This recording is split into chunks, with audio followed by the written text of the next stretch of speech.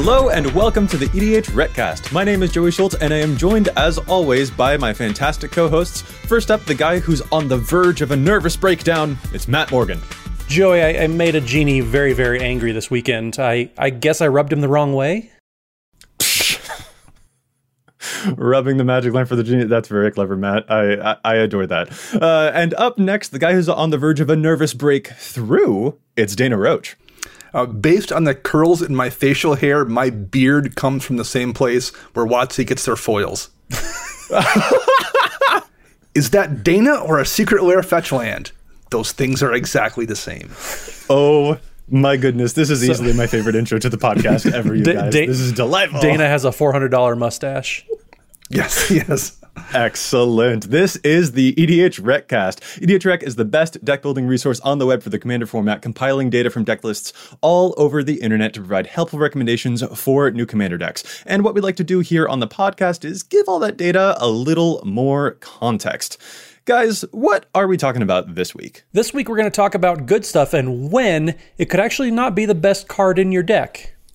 Indeed, there's a lot of good stuff out there in Commander. We want to kind of take an analytical approach to it, see, is this actually always as good? Is there a time, for example, that good stuff becomes bad stuff? So that's what we want to talk about today. But before we get to our main topic, we of course have to thank our awesome sponsors, Josh Lequai and the folks over at the Command Zone team who handle all of the post-production work on our podcast, making it look as spiffy as possible. They do an excellent job, and we can't thank them enough for all of the work that they do. It's just, it's so good. Every time that we see one of these episodes, we're just like always so excited to see what they've cooked up to provide these amazing images. I can't stop gushing about it. It's really good work, guys. We really appreciate you so much. But we also want to thank our sponsors for the show as well. Yeah, we'd like to thank our sponsor, Card Kingdom, who has one of the deepest buy lists going out there and who's basically ruined the concept of trading Magic cards for me because of their inventory and turnaround. I mean, I won't mention the site, but I have like 300 finished trades online with people from several years back, and it's easier just to use Card Kingdom. I've just stopped trading cards because of their inventory and how quickly they can get me what I want without looking. Dang, quite the that's 100% true. Yeah, dang. We're also sponsored by TCG Player. They have an inventory of hundreds of thousands of cards as well. And if you want it, TCG Player has it. They also have a portfolio of countless individual sellers that make up their kind of selling portfolio. And so regardless of what's happening in the world, no matter how the pandemic gets, there's somebody on TCG Player who will get you and sell you cards. And both those sponsors provide our price links on the website. So when you click on those cards, you can go to whichever of those online retailers you'd like to buy from. And when you buy from them, you support both EDH Rec and the EDH Retcast. Indeed. And if you do end up using Card Kingdom, you can also visit cardkingdom.com/EDHREC to help support the show as well. Really awesome stuff. We really love all the folks that are supporting the show, including you, the listeners, too. I don't think we thank you guys enough, but it's really awesome seeing all the support that you lend to the show here, too. It's been a really, really fantastic experience. All right, guys, let's get into that main topic. We're talking about when good stuff might be bad. But first, I think we need to probably talk about what good stuff even means. Matt, what would you call quote-unquote good stuff in Commander? What does that mean to you? So are we using it derogatorily or not? Because I know a lot of people on the internet, they like to throw out good stuff as kind of either bad or unoriginal or something that they don't like. So in the context of this episode specifically, we're not going to say good stuff in a bad sense. We're just going to talk about cards that kind of are individually very, very powerful.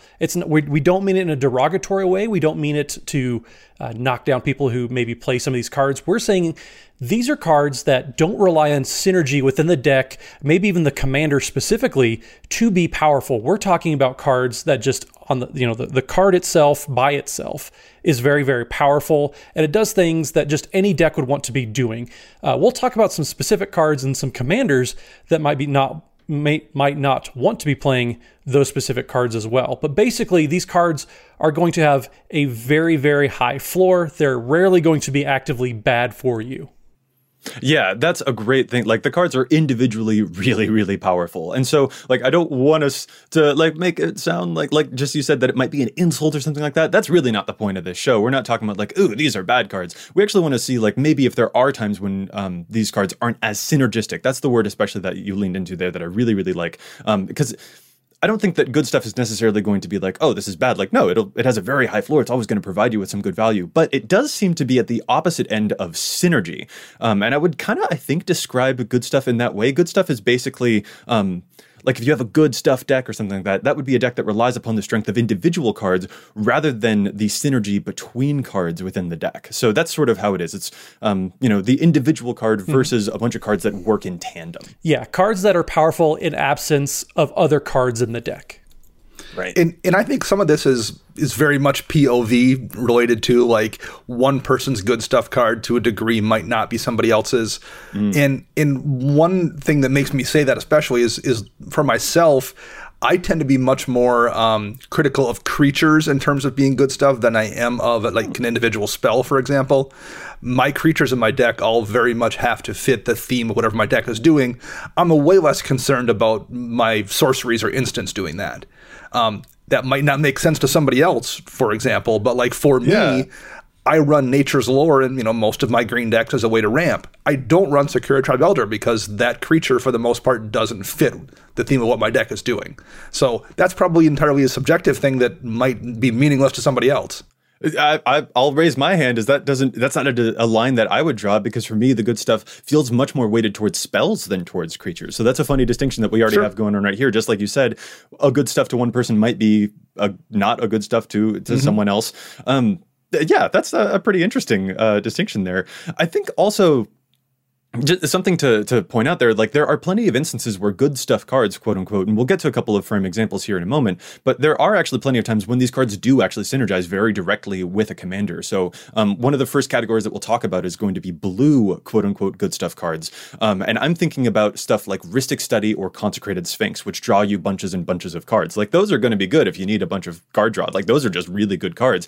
And there are plenty of instances where they do synergize very directly with certain commanders. Take the new example of Gavi Nest Warden, who makes you cat tokens whenever you've drawn your second card each turn. Rhystic Study will help you out with getting extra cat tokens each turn, and so will Consecrated Sphinx. That's actually really good synergy, even though in the context of some other decks, we might refer to Rhystic Study or Consecrated Sphinx as a quote-unquote good stuff card, because it is generically very, providing you a bunch of value, regardless of what the commander is actually doing with that card. So there are plenty of contexts where these cards are actually doing direct synergy, but for the most part, in a lot of other decks, you can find places where these cards are being run, and they are standalone powerful without necessarily synergizing with the deck. Like if you played any of those cards in a Damia's Age of Stone list, for example, which doesn't necessarily need as much assistance from Rhystic Study or Consecrated Sphinx. Like those are still really good in the deck, though. They have a very high floor. They're very, very powerful regardless, but they don't necessarily synergize with that commander. So there's just sort of a distinction that I think is important to draw there. But let's actually get to some of the examples. Let's look at some blue cards, because I think blue has a lot of cards that we could classify as good stuff. I just named Rhystic Study and Consecrated Sphinx as good stuff cards. Do you think you guys would agree with that classification? Absolutely.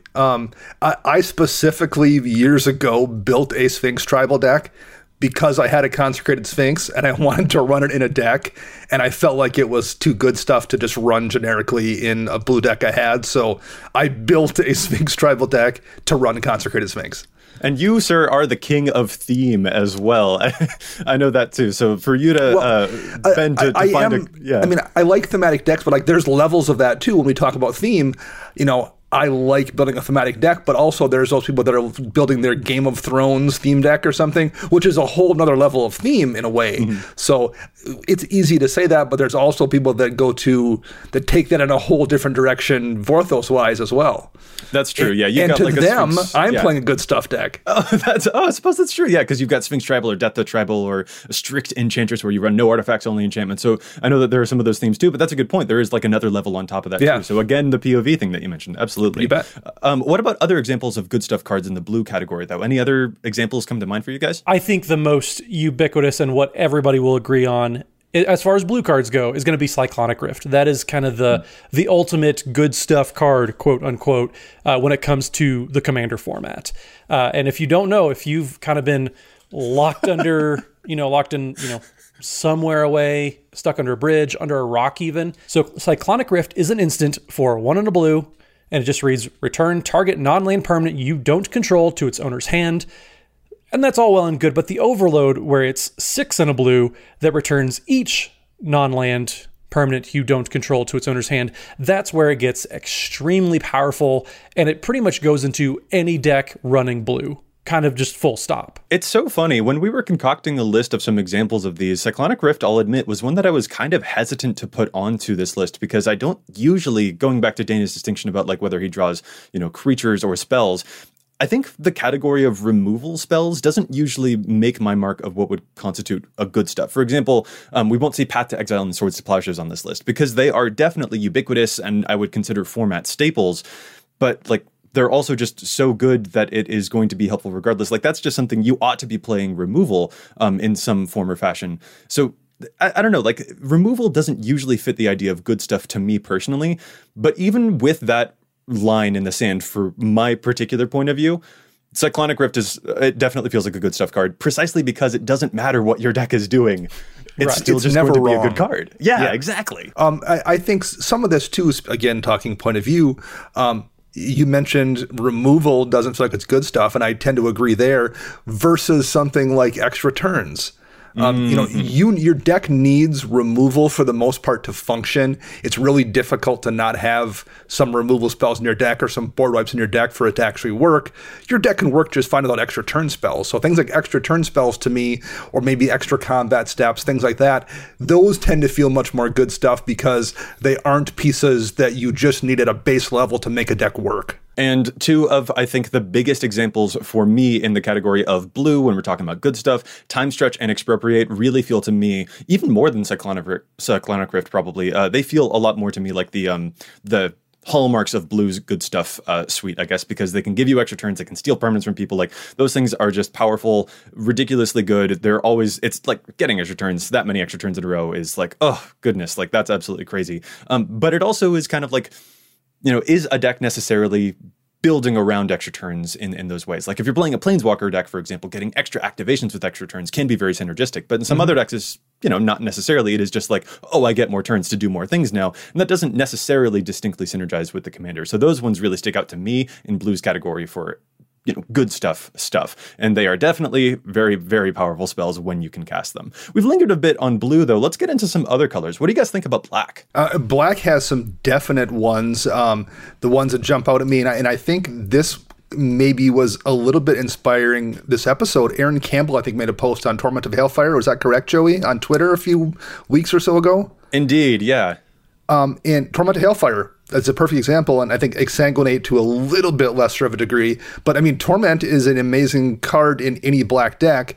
All it requires is you to have played 5 lands or so. I mean, like that's it. Like Torment of Hailfire is going to just wreck everybody for the most part if you've just made it to turn 5. Yeah, if the game has gone long, then that is the kind of thing that can totally seal the deal regardless of what the mission of the rest of your deck has done. I have a mono black Sir Conrad the Grim list, which I really love, and that is a deck that with Cabal Coffers can make a ton of mana, but I specifically have actually had to restrain myself from including cards like Torment of Hailfire in that deck because I want it to be more creature focused, and it doesn't feel like it's necessarily on theme with all of the death stuff that I want to do. But like, I'm pretty sure that if I were to put that card into my Sir Conrad list, and then I were to cast it where if, X equals 7, I'd win a lot of those games because that's just how powerful that card is. Yeah, that card, Torment of Hailfire especially, is you can cast it for X equals 10 plus and actually win the game. You can cast it, like Dana said, on turn 5 or X equals 3 or 4 and just use it as a value play. And it's still going to be a very powerful effect. It's so crazy how good that is. If you wait to turn 10 to cast it, you'll win the game. If you cast it on turn 5, it's going to enable you to win on turn 10. Yes. I agree.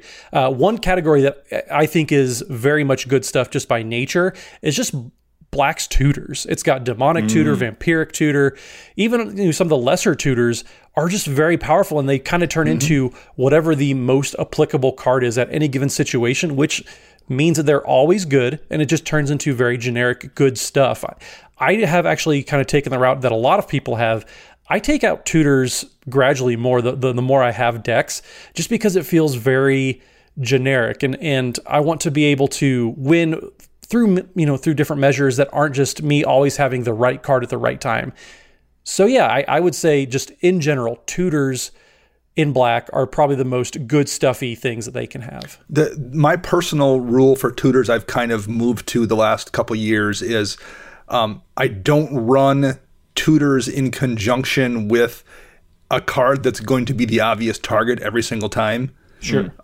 if there's always a card that you can go get to win the game, either pull that card out or don't run the tutors that can go get it consistently. Gotcha. Yeah, that makes sense. For me, my relationship with tutors is like I want to, find my Cabal coffers, for example.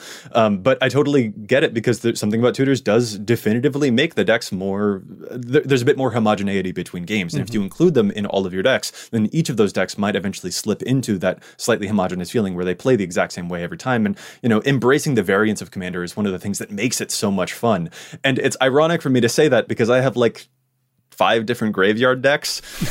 So I tend to enjoy the same strategy over and over again. I get that I'm a total hypocrite, particularly because we put 2 other cards down here on the list when we want to talk about quote unquote good stuff cards for Black. And my babies, Grey Merchant of Asphodel and Kokosho, I think that they fall into the good stuff sort of category a little bit because Kokosho is just going to be good regardless of the strategy that you're playing. If it dies, you drain a bunch of life. That's just powerful. I like to revive it a lot, which I think is synergistic, but it is still just the kind of thing that like, yeah, this does make some of the games feel a little bit the same every time if I keep on making these things die. Yeah, even if you're not doing reanimation stuff, those are both amazing cards in any black deck, in any mono black deck especially. Yeah, Kokosho is good stuff to the point where it's kind of like a red card that we're going to talk about in a little bit, where it's good to the point of you only need opponents for it to be good. Yeah, right.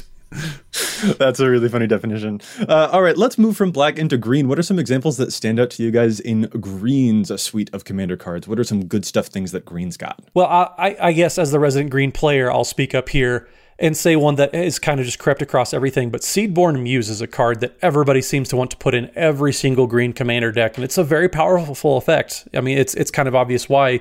Being able to untap all of your permanents and have everything available pretty much at any given time because it untaps everything at the beginning of each player's turn. That's pretty dang good, and it doesn't really matter what you're doing. Just having just a ton of mana available at any given time is never going to be bad. And at baseline, it gives your creatures vigilance too, even if you're not necessarily playing with too many instants. And that's, I think, another key to it too, that there are spaces where a good stuff card can enter into having direct synergy. Like I used to play Kruphix, God of Horizons, for example, and Seedborn Muse is so powerful in a Kruphix deck. It's amazing. There's tons of amazing synergy going on there. But it's also just really good in another green deck too, because it can untap your stuff, it defends you, it lets you respond to things if you've got instants. Like, yeah, it definitely fits that category. There are opportunities for synergy, but even if you're not collecting mana in the ways that Kruphix does, Seedborn Muse is still going to provide you a baseline level of value that is really, really sick. I think another 2 examples here, since we're talking about creatures, Avenger of Zendikar and Craterhoof Behemoth. Interesting. Okay. There's almost no situation where, if you're playing green at least, they aren't really, really powerful, and they oftentimes just win games. See, I would put Craterhoof in the same category as probably another card that's getting to be staple category in the Great Henge. It's very good in the typical green deck.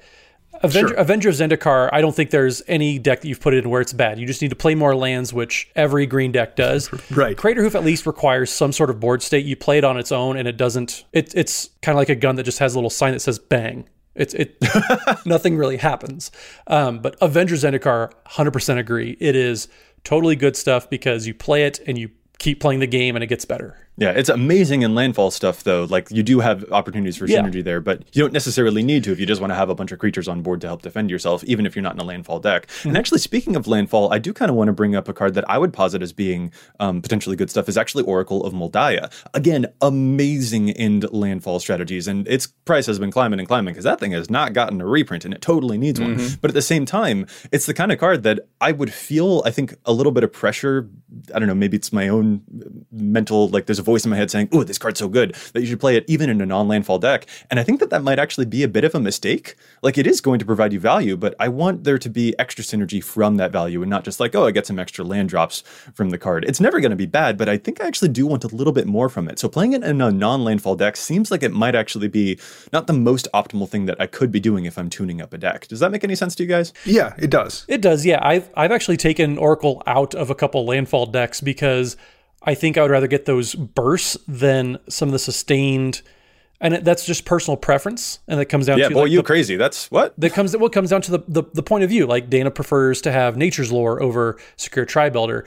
I would rather just play another ramp spell than an Oracle because I want to be emphasizing the tokens that I'm doing with my Omnath deck, for example. So replacing that with ramp spells and other token synergies is where I prefer to do it. But I do agree, a lot of people put Oracle just in any green deck, period. Don't listen to Matt, y'all. If you've got an Oracle and you got a landfall deck, that card's amazing. Matt's crazy. Matt's absolutely crazy. I'm actually okay. I want to put one more potential forward as a good stuff card for green, and that's Nyxbloom Ancient, which triples your mana production. As far as I'm concerned, I think that this is actually also good stuff because you really ought to have a place to put all that mana if you're going to be using this card. Tripling up all of your mana is really, really good, but I think you do need a place to put all of it. Otherwise, it is just kind of like, oh yeah, I've got a bunch of mana in my creature deck where I don't have a bunch of just feels like, yeah, that's good, but it's not synergistic necessarily. I think that Nyxbloom Ancient kind of falls into this good stuff category if you don't have something else to help take advantage of its abilities. I can see that for sure. All right, moving from green to red, what are some good stuff standouts for you guys in this color?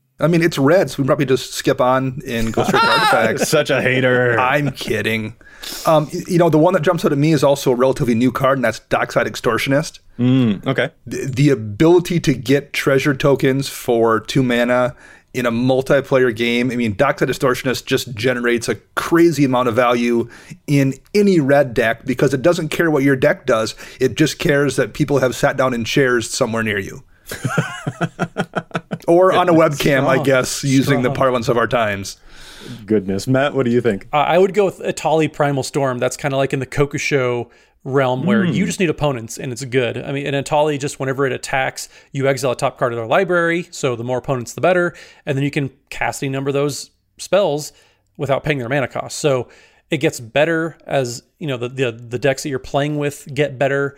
It's just such a card. The floor is so high on Atali. You need to attack once and you've already gotten all the mana worth that you invested into it. Yeah, I think that makes the classification. 2 that stand out for me are Insurrection, gaining control of everyone's creatures for a turn and then making them fight their owners is going to be really good. Just regardless of whether you're playing Spellslinger or if you're more of a creature-based deck, you could totally have that kind of thing that would really ruin everyone's days, almost independent of what the rest of the deck is doing. So I might posit that as a potential good stuff card. But then also Sunbird's Invocation, the enchantment that whenever you cast a spell from your hand, you sort of pseudo cascade off the top of your library for however many, whatever the converted mana cost of that card was. That also kind of strikes me as a potential good stuff card in red as well, because it can just provide you with so much value. It is a good card for sure, but it also feels like maybe the value might be independent of what the deck is doing. There isn't necessarily a lean into synergy in that regard. And I guess going through this, it does kind of strike me that a lot of the cards that we've just mentioned in this category are really the cards that provide a lot of source of card advantage to red, like Sunbirds or like Atali. These are ones that we've mentioned, and they really address red's problem. And I guess that just kind of makes me wary, like, are these good stuff or are they just good? Like, I don't know. The more that we talk about it, the fuzzier the line starts to feel, I guess, is the sensation that's sort of happening. No, I think that's a good point. I think in red, and I think we'll encounter this in white when we get to white, a lot of these are just cards that fix the glaring weaknesses in these colors in Commander. Indeed, yeah. Before we get to white, I want to take a quick pit stop at some of the artifacts because I think there's a lot of potential for good stuffness in artifacts. For example, Sensei's Divining Top stands out to me as the kind of card that totally fits in the good stuff category. Sensei's Top is really good if you're taking advantage of it with stuff like fetch lands to reshuffle the top of your deck, but it's also just a really good card even if you're not doing that. And so I totally think that deserves a mention here too. I don't even want to talk about Sensei's Divining Top. If you're averaging more than 2 activations per turn cycle, it's a good stuff card and we can just ignore it. But I mean, the reality is for 1 colorless mana, you could be the worst person at using Divining Top in the world, and it's still probably worth a deck slot and 1 colorless mana to run it. Don't encourage people, Dana. I'm not. I'm just saying, like, it's always going to be value. Yeah. What are some other artifacts that maybe stand out to you guys? Well, I mean, we are, Command Zone is doing the editing for the podcast, so don't do it. We'd be remiss not to say the V word. Vedalken Ori. Oh, no. 100% good stuff. I mean, there's not a strategy, there's not a deck out there that I've ever seen that would not love to operate at instant speed, and that's exactly what Vedalken Ori does. So, I'm sorry, Josh. I'm sorry, Jimmy. Vedalken Ori is totally a good stuff card. You said that we weren't using that word as an insult. Okay, fine. It's totally a very, very high floor card that you can put in any deck for incredible effect. It's stuff that's good. Goodness. One more artifact that I think deserves a mention is probably the Immortal Sun, which does a bunch of things. Sort of feels like the design for the Great Henge was based off of the design for the Immortal Sun, because it pumps your creatures, draws you extra cards, reduces the cost of the cards that you cast, and I think it restricts Planeswalker activations. There's a lot of abilities on that thing. But it's also a lot of abilities that are spread in many different directions. So that also kind of feels like maybe a good stuff thing there. And we saved white for last, because white, it was kind of difficult to come up with a bunch of white cards that might fit into a good stuff list. What examples do you guys have for white, quote unquote, good stuff cards? To me, Sun Titan is the primary example, I think, when I think of a white good stuff card. It's useful in every deck. I see it in a gazillion decks, regardless what the deck strategy is. I mean, if I see a white deck, I assume it's running Sun Titan, and I'm very rarely ever wrong. Interesting. Matt, any standouts for you? You do play white a whole lot more than Dana and I do, so you might have a bit more expertise in this area. I have been known to play some white cards now and then, guys. Yes, you are 100% correct. Smothering Tithe is the most goodest of good stuff. There is not a white deck that wouldn't want that. I have to think of very, very specific decks, and I can't rack my brain because Smothering Tithe is so good. It's insane. I think in the same vein, Teferi's Protection is another one of those cards that it does everything that the typical white deck wants to be doing, or at least has a weakness to, and it fills up that weakness. So they're so powerful, and they should be ubiquitous, and there's a reason why they are so well known already. Well, I mean, Tithe and Teferi's Protection kind of then make me think, I wonder if part of this definition is it a card you would run even in a 5-color deck? And I think Smothering Tithe and Teferi's Protection are absolutely cards I would run in a 5-color deck. That is a really helpful distinction for me there, Dana, because when we were putting lists together, when we were trying to brainstorm for this idea, I, again, was resistant on Smothering Tithe and Teferi's Protection, because to me, they feel like the kind of cards that just help white keep up with what the rest of the colors are doing in this format. And like that doesn't, calling them good stuff doesn't feel right when like Smothering Tithe is just actually scaling really well to the Commander format. So it just felt kind of wrong to lump it into the same category as some other stuff.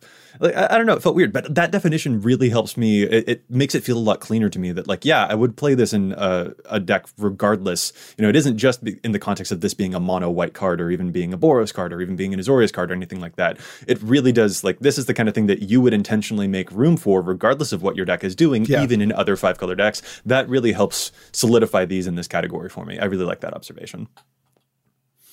Real quick, before we move on to our classic segment, Challenge the Stats, I want to ask you guys, because we talked about a bunch of cards that might be good stuff, but what about the commanders? What are some commanders that stick out to you as, most easily falling into the trap of being a good stuff deck, where maybe there isn't as much synergy or as much of a theme to the deck, but the cards themselves are standalone very, very strong? Where would you expect to see many of the cards that we just talked about? Which commanders do you think would be playing the most often? What feels like a good stuff commander to you guys? For me, a good stuff commander is generally one that provides you value in a way that doesn't require you to do anything else with your deck to get that value. So something like Jodah, Archmage Eternal, who lets you just play stuff at reduced cost, but it doesn't need you to have any specific cards in your deck to generate that utility, is one that would fall into that category. And I think Kenrith, the Return King, Kenrith's just a really good card that's going to do 5 really, really useful things, regardless of what your 99 looks like. So that's another one. Those are both cards that are going to generate you value, and it doesn't care what your build looks like. Yeah, good stuff does have a connotation with multicoloredness, maybe being 4-color or 5-color. Sure. An example that came to my mind was Golos Tireless Pilgrim, who can just play a bunch of stuff for free off the top of your deck, and he finds you lands when he enters. You can play a bunch of really big spells like the Time Stretches that we mentioned earlier, and it will definitely be really good in a deck like that. Even if the rest of the deck doesn't have synergistic cohesion or a theme between them, those are standalone, very, very powerful cards indeed. Yeah. So I think that 5-color and maybe even 4-color stuff too, like a Vile Smasher and Thrasios deck, kind of stands out to me as being potentially good stuffy as well, because those commanders are going to reward you regardless of what the spells are doing. You don't need a theme for them to have, for their synergy to awaken, basically. Yeah, I think if you think Golos is not one of the most generically just, I'm going to put some big spells in here and we'll roll the dice, that's so insane. Golos is probably, to me, the most good stuffy, quote unquote, commander out there. Because, even if you look at all the cards that we've talked about so far in this episode, Golos is probably playing all of them. And that's by that scale. Golos falls into that. And I 100% agree as well. Partners in general just kind of lend themselves to being generically very powerful. You don't have to do anything very specific. You can just play powerful cards and you'll get along just fine. And now that's a reason Dana doesn't like them very much. But at the same time, they have a very, very high floor for their power level. Yeah, I play more partner decks than both of you guys, and I do find that it becomes a struggle to keep them within a specific theme. I have a Rayhan Ishai +1 counters deck, for example, but I do feel tendencies to like, ooh, do I drift into these very naturally powerful cards because they're just so powerful? So it is the kind of thing that I do have to tempt myself back. I'm not sure if that's necessarily a thing about partners or if it is just like having access to multiple colors, but I think the more colors you are, the more it feels like you want to play some of these really powerful cards that are independently powerful, because it can be more difficult to assemble a theme when there are that many colors which all pull in different directions. That might be one of the reasons for that. And that's kind of a phenomenon that we've hinted at a few times in the past in previous episodes, is the more colors you add, the more staple type cards you're compelled to want to try to fit into your deck. I mean, if you have a 3-color deck and you add green, you're going to want to put in Kadama's Reach and Cultivate and Farseek and all those different ramp spells. Or if you add white, you're going to feel compelled to play a couple Wraths and Swords and Path and Smothering Tithe. So yeah, the more colors you add, the more you kind of lose identity almost, because you want to add all these other staples and new colors. Right, which does lean into the potential, as we hinted at the top of the show, when good stuff might become bad stuff. That is something that we are going to discuss here in a moment, because before we get there, we do have to challenge some stats. So let's take a quick break and take a look at the data on EDHREC and see whether we agree with it. Sometimes cards are seeing too much play, sometimes cards are seeing too little play. So let's challenge those stats real quick before we move on. Dana, what is your challenge this week? I mentioned good stuff, Commander Kenrith, the Return King.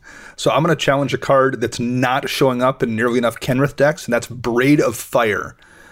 Braid of Fire is an enchantment from back in Cold Snap. It costs 1 and a red, and it has a cumulative upkeep of add a red to your mana pool. And that's it. That's all it does.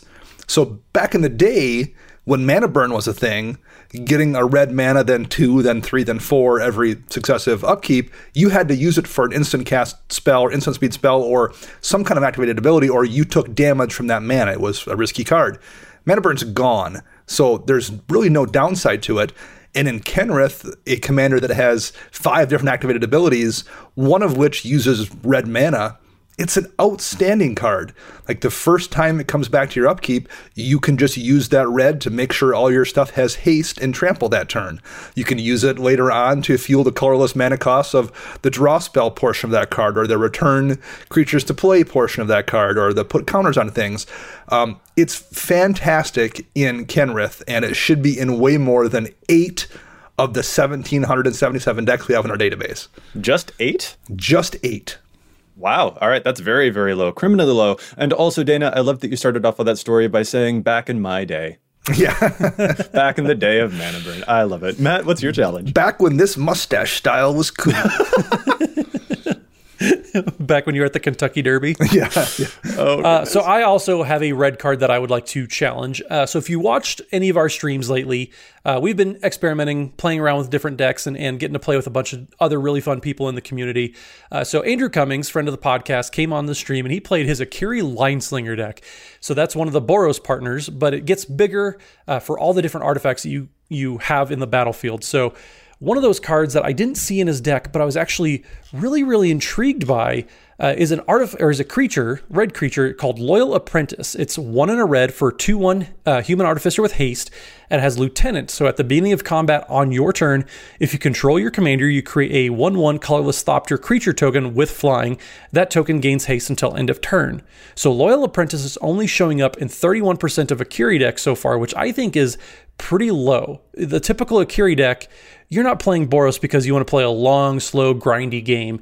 You're playing it because you want to get it over fast. You want to do some things with artifacts. So if you're playing a low-to-the-ground commander like Akiri Lineslinger, Loyal Apprentice comes down very quickly right afterwards and helps develop your board. It makes Akiri bigger every turn. And also having haste, if you're playing a more equipment-centered version of Akiri, which you see with SRAM's Senior Edificer, you have Stoneforge Mystic, all sorts of different equipment synergies in that deck. Loyal Apprentice can come down after a board wipe, has haste, you put a few equipments on it, and you reestablish your board very, very quickly. I think Loyal Apprentice should be seeing play in quite a few more Akiri decks than only 31% out there. Matt, I'll see your lieutenant card there and raise you one. I really like the lieutenant cards in a lot of partner decks. When Yes. you've got two commanders, there's even more chance that you'll be able to have the lieutenant clause. So more lieutenants in partner decks, those are sometimes real sleeper hits for sure. So yeah, totally here for more lieutenants in those. Let's move on to my challenge now. Mine actually comes from one of our listeners. This is from Sir Axolotl, goes by Dan on Twitter. Dan, this one's for you. You recommended Veilstone Amulet, which is an amazing artifact from Future Sight. 3 mana artifact. Whenever you cast a spell, creatures you control can't be the target of spells or abilities your opponents control this turn. It is only in 556 decks on the website. I use this in my Feather the Redeemed deck so that any cantrippy spell that I play also will protect Feather. But Dan specifically wanted to shout this out for Adeliz, the Cinder Wind decks, which also love to play a bunch of cantrips that will pump up all of your wizards. And this is a great way to protect Adeliz and all of your wizards as well. It's a really, really cool artifact from Future Sight, and it gives all of your stuff protection. It's really neat. If you're playing a bunch of, quick, easy, instant spells, this is a great one to protect your army, and it only shows up in 556 decks, which just seems like way too low, so give that one a look. And now, guys, we're going to head back into our episode. We laid the groundwork for what some of these good stuff cards are. We talked about the concept of what it is, but what can make them bad? What is a point at which the good stuff, the standalone stuff, might eventually not be as optimal after all? What are some examples or concepts that kind of illustrate that point for you guys? What stands out? Well, I'm going to speak for Dana here and just say restriction breeds creativity. That's one thing that Mark Rosewater talks about all the time. But Dana and I'm not trying to put words in your mouth, but you like weird themes, I think it's safe to say. You like going off the beaten path. Sure. And yeah, it's always interesting to see, because when you look at a typical deck that Dana has, and that's one reason I love playing against Dana, in all of our streams, everything that we have, all the games I played against Dana, there's always cards that I'm pretty sure he has one of those weird, I really like when this happens types of gratification moments where I have to reach across the board or just say, hey, Dana, stop. What is that card again? Sure.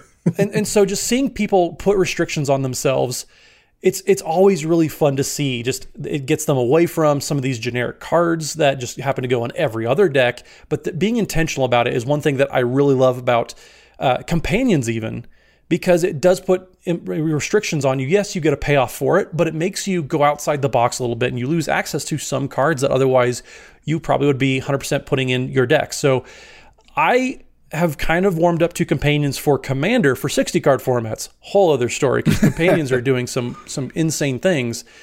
But I really like what companions do and just putting restrictions on your decks. And from a creativity standpoint, that's always going to be something that I look forward to seeing.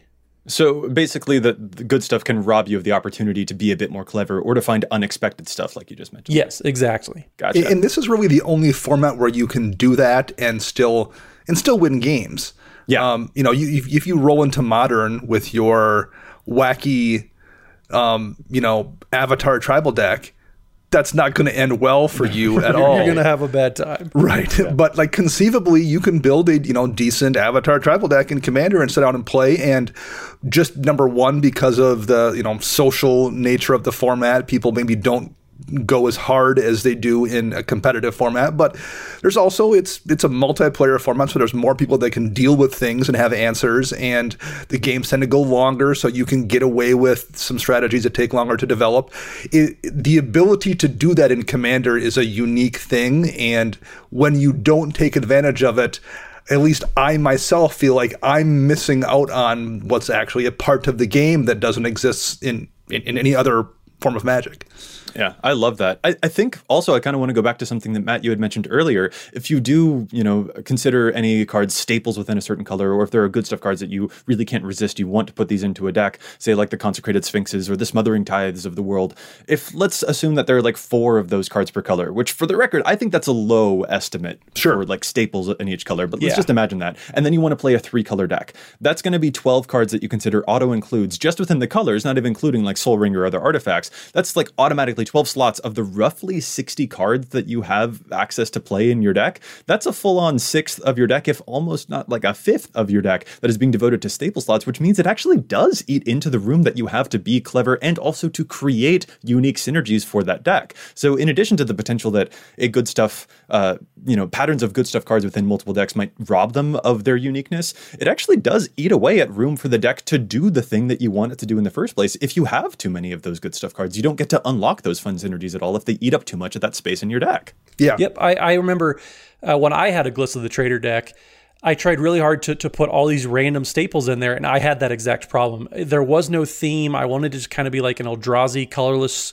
type of deck, but I was putting all these different staples in there, and I had that exact problem where I couldn't get a proper identity for the deck fleshed out because there was so much going on, and there was some specific cards, some narrow cards, but then the rest was kind of fleshed out by those cards that just every other Golgari deck was playing. Yeah, I think too, since these cards are individually powerful, that actually does kind of mean that sometimes if someone answers the individually powerful card, the rest of the deck doesn't help support it as much. It's sort of I don't know, in my head I'm calling this like the cheese stands alone or something like that. That's an uncard, Joey. That's silver border. You cannot play that card. But for example, if someone counters your Torment of Hailfire, then the entire thing you've done for that turn is totally swept away. Compared to, like, let's say you have 8 elves on the battlefield. They each pump each other up by +1/+1. Removing any single one of those elves doesn't impact the rest of your board all that much. Like, there is a way in which, if an individual card is powerful, that means that just taking that individual card away can be a lot more crippling to your deck than if that were to happen to just a more synergistic piece where the cards are supporting each other and interlocking more intricately. So like having those synergies means that no individual piece is the key to disrupting your game plan entirely. Yeah, that's very, very true. And I think the kind of inverse of that too is it makes your deck less attractive to other people sometimes.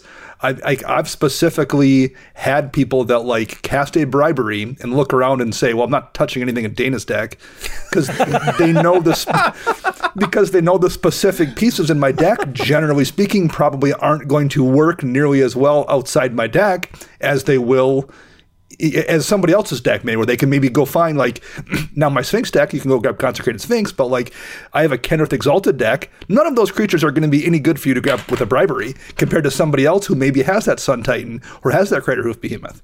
Yeah, no, if someone does cast an Expropriate, you are perfectly happy saying, yes, take my Ardent Plea with my Exalted Enchantment. Yeah. That doesn't help you nearly as much. So that's actually a really great point there, too. There's also just one more thing, too, that I think is important to sort of highlight the power of synergy, because we've kind of like thrown it around just as a term basically, but like synergy does really, like, Commander is one of the places where I really love seeing synergy. I love watching, my Rayhan and Ishai counters deck bounce counters back and forth between different creatures so that Doubling Season will quintuple and like forever increase those things to crazy high amounts, which isn't the kind of thing that you always necessarily see. If all of the cards are individually good, having those synergies to bounce things back and forth is really wonderful to watch those grow. Like if you say, like if all of the cards in your deck are 4-star cards that are really excellent but standalone cards, and then you play like 5 of them and they're all 4 stars, then I guess you've got like 20 stars or something. You got like 20 points, and that's really good. That's going to be a very powerful way to play. But if all of the cards in your deck synergize together, even if they're only like 2-star cards, when you play 5 of them, you wouldn't be getting like 10 points of value. They'd be multiplying. You'd be getting like 2 times 2 times 2 times 2, and then you'd get like 32 points. This metaphor doesn't really work, but in my head it sounds nice. But basically, like, synergy is powerful when it can sometimes eclipse the point of an individually powerful card when all of those things do get to work in tandem. They can be more powerful than a standalone card if the entire deck is built to support them, since they all work together so well. So what my esteemed co-host was trying to say is it's a snowball effect. They build upon each other instead of math and X's and pluses. And this last point I think is very subjective. But speaking for myself personally, all the really memorable losses I've ever had in Commander almost always come from someone's synergistic deck that's done a really interesting thing and made you kind of do that reaction. Yeah. I mean, I've definitely lost to plenty of games where someone, just casts Archangel Avacyn, and the next turn they cast Avenger of Zendikar, next turn they cast, Crater Hoof and win. But I can't remember any of those games specifically, or I can't remember my reaction to them. Whereas people who have built an interesting synergistic deck, I remember a lot of those losses. All right, so to sort of wrap things up, guys, I'm going to give you a challenge. We named a bunch of good stuff cards earlier, but can you think of any specific decks maybe that you have or other decks out there where any of the good stuff cards, actually the floor on them wouldn't be very high, where those cards might actually get in the way of what that deck is trying to do? What are some examples of the cards that we talked about on this episode where the good stuff would actually end up being bad stuff? When would those cards get in the way and not be as good as they tend to be? Dana? So I have a few examples here, and we mentioned before I have an Enchantress deck with no artifacts. Part of that is me wanting to build on theme and me being obstinate, because Sol Ring's definitely a great card in that deck if I wanted to run it. But by not running artifacts that are kind of good stuff cards, just generally useful, I can run cards that hate on artifacts and never have them hit me. I can run things like Stony Silence or Titania's Song that are enchantments that work in the context of my deck, and they let me draw cards when I cast them, and they shut off other players' artifacts, and they don't touch me at all. Nice. So it lets me run hate cards kind of, or ways to shut down other strategies without hurting myself. Similarly, years ago, for a brief period of time, I had built a Sidri Galvanic Genius deck, and Sidri lets you animate artifacts. And I didn't have any creatures in that deck, in part because the plan was to animate artifacts and use them as my method of attack. But by not having any creatures aside from Sidri, I could run things that tax creatures, or run more board wipes, or run things of that nature. And again, it didn't hurt me to do that. So I was better off not running a Consecrated Sphinx and running a draw spell that was in the form of an artifact or just a sorcery or something that didn't have to sit into play, because I ran things that hurt creatures. Cool. That's a really great example. I love it. Matt, any specifics from you? So I'm going to go back to the blue cards, and of course I'm telling people play less blue cards. but Time Stretch and Expropriate, yes, those are insanely powerful cards. Expropriate is often a game winner. But a lot of times, decks that plan on hard casting them, I don't know if that's really the best use for those. If a lot of times people are casting those two spells in Narset decks, or they're cheating them into play and not paying full price on those spells. So if you're planning on using them fairly, quote unquote, or paying full price and actually hard casting them, that may not be the best use. And there's also a ton of decks out there that also just don't ever plan on getting to 8, 9, 10 mana. If you're talking about, Edric Spymaster of Trest, that typically is the Flying Man Tribal 1 and 2 mana cost creatures, you probably don't care about getting to 10 mana, because A, you're trying to end the game quickly, and B, you're also probably playing 33, 32 lanes. Dana, how many do you play in your Edric deck? It's not 32. that many. 32. Yeah. So typically, I would say if you are trying to put Expropriate into your Edric Spymaster Trest deck, or any very, very low to the ground, Tetsuka Umezawa, for example, you're probably not ever getting to 10 mana, because you don't want the game to go that long. At that point, you may have already lost, because your creatures don't scale well to the end of the game. So if you want to spend 9, 10 mana on all these extra turn spells, that's all well and good, but just remember, are your spells going to actually scale to those extra turns that you get? And if you're playing, very low to the ground, very aggressive decks, the answer is probably not. Yeah, interesting stuff there. The example for me also comes up as a really big mana thing. I'm thinking of Torment of Hailfire and Exsanguinate. I probably could run those in every black deck, but I tend not to, because I want to focus on creature synergies. Bringing back a Grey Merchant of Asphodel, which again is probably a good stuff card, but still it's a lot more fun. And I don't have room for as many non-creature spells. But also I've got a deck like Graven Predator Captain, for example, who sacrifices my creatures, hits really, really hard. And something like a Torment of Hailfire, I feel would just get in the way of that deck, because I really do need creatures, or I also tend to use stuff that will steal other people's creatures so that I can sacrifice those creatures and draw cards and then hit people really powerfully. Graven can sometimes one-shot people out of nowhere, and something like Torment of Hailfire, while powerful, would really just get in my way when I'm trying to commit to that very, very fast strategy. Or also, I think you guys had mentioned Kodama's Reach and Cultivate earlier, sort of staple cards for green, but I don't play those in my creature-based graveyardy decks like Marin or stuff like that. Like, there are definitely examples where sometimes these staple cards will really get in your way. And you know what, Matt? Since you had mentioned the V word, the Vedalken Orrery earlier, this will be fun to see Josh's reaction to it. Josh, we appreciate everything that you and the Command Zone are doing, but I think that there are examples where Vedalken Orrery gets in the way of your deck too. Like, I'm going to toss it to you guys first because I don't want to draw the ire too much. But like, where are some examples of like when Vidaka no Ori might actually get in your way? I can see Josh editing this podcast right now and puts like the scribble like horns on him and the mustache, and Joey's missing a tooth all of a sudden. But like I said earlier, yeah, there's not a deck out there that doesn't want to operate at instant speed. It's obviously a very, very powerful card. But also it's part of that, restrictions clause where it makes you get creative with how you're playing around, how you're protecting your board, because you aren't always operating at instant speed. You're not playing on the person to your right's turn all the time. So it does kind of require you to navigate the game in a completely different way. And that's something that, to me, just it's more traditional Magic, I guess. I'm not saying that's a bad thing necessarily, but it's more... I don't know. I'm trying to think of a polite way not to draw the ire of Josh. I mean, no, but like I don't know if it gets in your way even so much, but it's a 4-mana spell that oftentimes is going to use up your entire turn to cast before you get a benefit the following turn. I mean, maybe you'll cast it on turn 8 and have mana free, but very often it's going to use up a chunk of your turn, and that never feels good. It's super, super useful, and I run it in at least one deck, but it's not the kind of card I want to jam in all of my decks because there are just times when I don't want to, like what that deck is doing. Well, use Edric for an example, since we're talking about a fast deck. I don't want it in that deck because there's no situation where I want to use 4 mana and a chunk of my turn to not have the card be impactful immediately.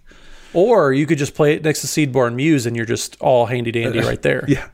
Well, I also have decks where I'm just like, I think this might get in the way. I have a Feather deck, for example, and that deck's already basically 60 instants, so I don't necessarily need it there. I think Vidaka no Ori especially flourishes for decks that are especially creature-based. They've got a lot of stuff that would naturally be sorcery speed, but if you've got a lot of instants, then you don't necessarily need it because you've already got that ability. Or decks that have commanders with activated abilities so that they can hold up their mana to do potentially other stuff with that mana, if they want to flash a creature or if not. I think that's a place where you actually do get extra synergies that prevent it from feeling like just a good stuff card. There is an extra value there. So I've run it in my Sir Conrad list, for example, because that is a deck that has a lot of creatures and the commander has an activated ability, so I can use that mana or I can cast a creature and I don't feel like I've lost an opportunity on any of those things. I think that's a place where it flourishes. But there are also, I think, examples where, taking that turn off, like with Feather, it might get in the way. And we hope that the Command Zone still likes us enough to edit our podcast. All right, guys, are there any final thoughts that you have on the idea of good stuff in Commander? Any last punctuation marks that you want to put on this episode, basically? One last card we mentioned a couple times, I will just briefly say this. Rhystic Study is annoying. It's good in every deck, but don't run it in every deck because you'll be annoying. So I've got Rhystic Study in one blue deck. It would be good in every deck. I don't run it in all of them. And it's not only annoying. I mean, cards also can be annoying because of what they do, but like it's also a little bit annoying to see the same cards. Like one of the beauties of Commander is seeing different stuff from your opponent, and I like to think of it as putting on a show to a degree, and you want to give your opponents a different show sometimes. And I think that's a reason to also avoid good stuff, is to put on a show. Interesting. Yeah. Again, the more that we've talked about this, it does sort of feel like we're blurring a line between good stuff and just stuff that is good.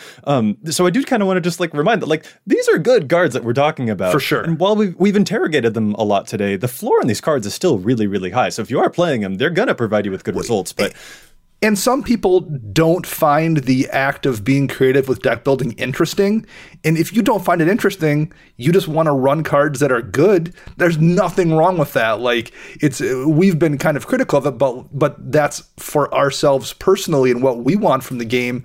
If that isn't interesting to you, you should not feel bad about playing in the way that you find fun.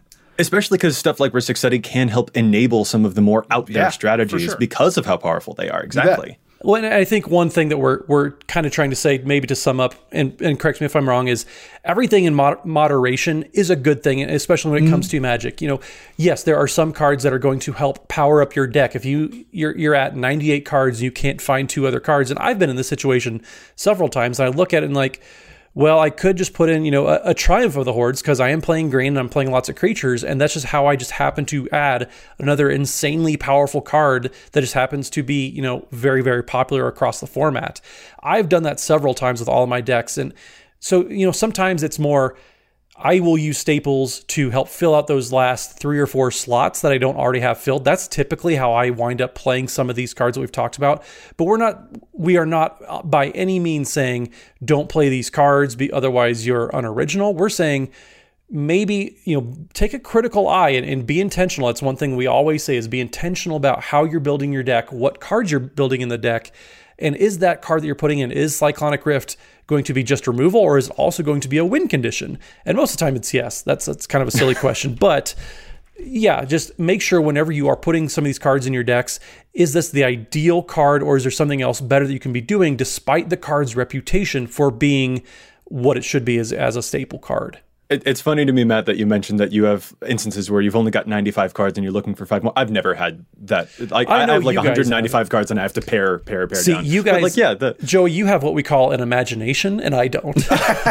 Well, no, I think especially like, a good point to end on here is probably that good stuff isn't an insult. Like, that's not really interesting for it to be like, oh, it's just a good stuff deck. Really, it's just that good stuff is sort of an opposite of synergy. So like Cyclonic Rift will always be baseline powerful, but there are also other examples of cards that will have additional bonuses with other cards that you might be playing in the deck, or other cards that synergize with the commander. Like we mentioned, Consecrated Sphinx can be a good stuff card, but it actually does have really great synergy with a commander like Gavi. So, a good stuff and synergy, just interrogating that relationship can be really fun when you're building your decks. And that's really what we wanted to do today, is just like sort of remind out there that, like, yeah, there's a lot of stuff that you can play, and some of them are going to feel stapley, but there's also a lot of extra synergy that you can find in spite of those cards, or even sometimes because of them. And that's what we wanted to talk about today. And man, it was a lot of fun to go through these too, because these are good cards, y'all. I like talking about good cards. These are just good cards. Anyway, with that, I think what we need to do is call this episode to a close. Thank you guys so much for joining me. And if any of our listeners would like to get in touch with us, where can they find you all?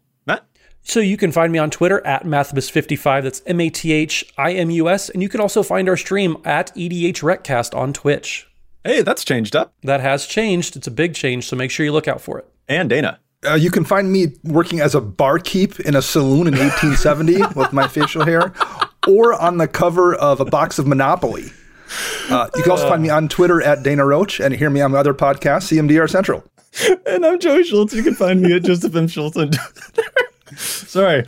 Compose yourself. Joseph M. Schultz on Twitter. You can find the cast at EDHRecast on Facebook and on Twitter. And if you have a question, a keen insight to EDHREC's data, maybe a challenge to stats pick that you think we should know about, you can contact us at edhrecast@gmail.com. Thanks again to Josh Lequai and the whole team at the Command Zone for handling the post-production work on the podcast. And of course, thank you to our sponsors, TCG Player and Card Kingdom. They are really awesome, and you can find them using the price info links on EDHREC, or by visiting cardkingdom.com/EDHREC to help show your support for the show.